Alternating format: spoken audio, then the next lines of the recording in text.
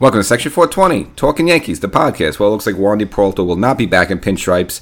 It just came down pretty suddenly, even after recording the last episode, that Wandy will now sign a 4-year deal for $16.5 million, and that was confirmed by the New York Post, John Heyman. So it looks like, if you had any thought of Wandy coming back, we all kind of figured he would. Turns out he will be going out to the west coast of the San Diego Padres. So got to give my reaction to that before we get started. Make sure you subscribe to this podcast. If you haven't done it already, Section 420 Talking Yankees, wherever you get your favorite podcast. And make sure you go over to the YouTube channel as well, Section 420 Talking Yankees. Subscribe there as well. But you want to be a podcast subscriber because you likely get more audio content like right now and not have to wait a week or two for the new videos. So that's why you want to be a podcast subscriber.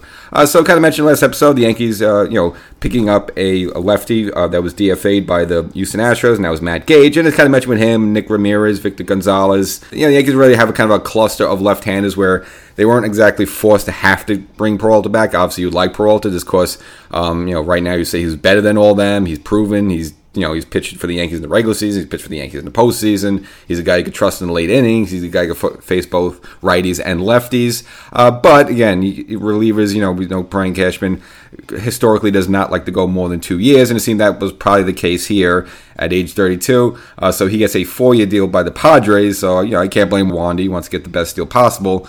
And the money's about $4 million plus per year, so that's fair. And I think probably the Yankees probably just offered him a 2-year, $8 million contract, and he probably wanted 3 or 4 years. And I guess San Diego was able to pony up the more money. And he goes out there, and it looks like both, not even the Yankees, but the Mets were pursuing him as well, interestingly enough, because Adam Ottavino, the former Yankee and former Met, also re-signed with the Mets there. So I guess, and they got to deal with their own issues. But with the Yankees, I wanted to have him back, but again, I think they did the right move by not going 4 years on him. Just relievers, they're up and down, even though you would trust Wandy for the most part.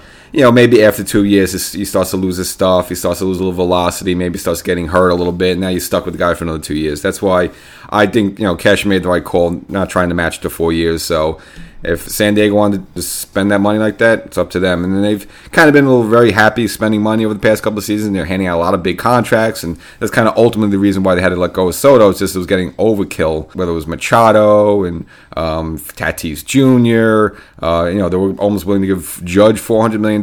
So they like to spend out there. I'll give them that. Didn't really help them much last season, that it had a mediocre year. But nevertheless, Wandy goes out there. And for the Yankees, they just move on. You could go to bat and go to war with these lefties the Yankees have now. And bullpen guys are always available. So you have the whole season, up to the trade deadline. If we need to get somebody, whether it's via a trade, someone that's DFA'd by another team, and Cashman kind of does some more basement bargain pickups and stuff like that. I mean, you could always get another lefty there. The only thing he liked about Peralta is that, he did just have a nervous steal a little bit. Then we did see him pitch in the postseason and be successful. That you can't always guarantee. But other than that, to get through a regular season, they'll be okay without Wandy Peralta. And we'll see how it goes. And hey, look, even our old friend Chapman's with the Pirates, who eventually after maybe a month or two they're gonna fizzle out, and maybe he becomes available, and you bring him in like the way Texas brought him in. So yeah, there's always a lefty available. So that's something I think the Yankees would consider doing. That, but I'm saying you could always get somebody if you really need to. So that's the episode. It's a short one. Peralta signs with the San Diego Padres. And so he will not be in pinstripes anymore. I think he was a good Yankee. No complaints about him. I can only say good things. And look, if that's the most money you get out there, more power to him. I think you should get whatever you get. And let's see where the chips may lie. Catch you next time.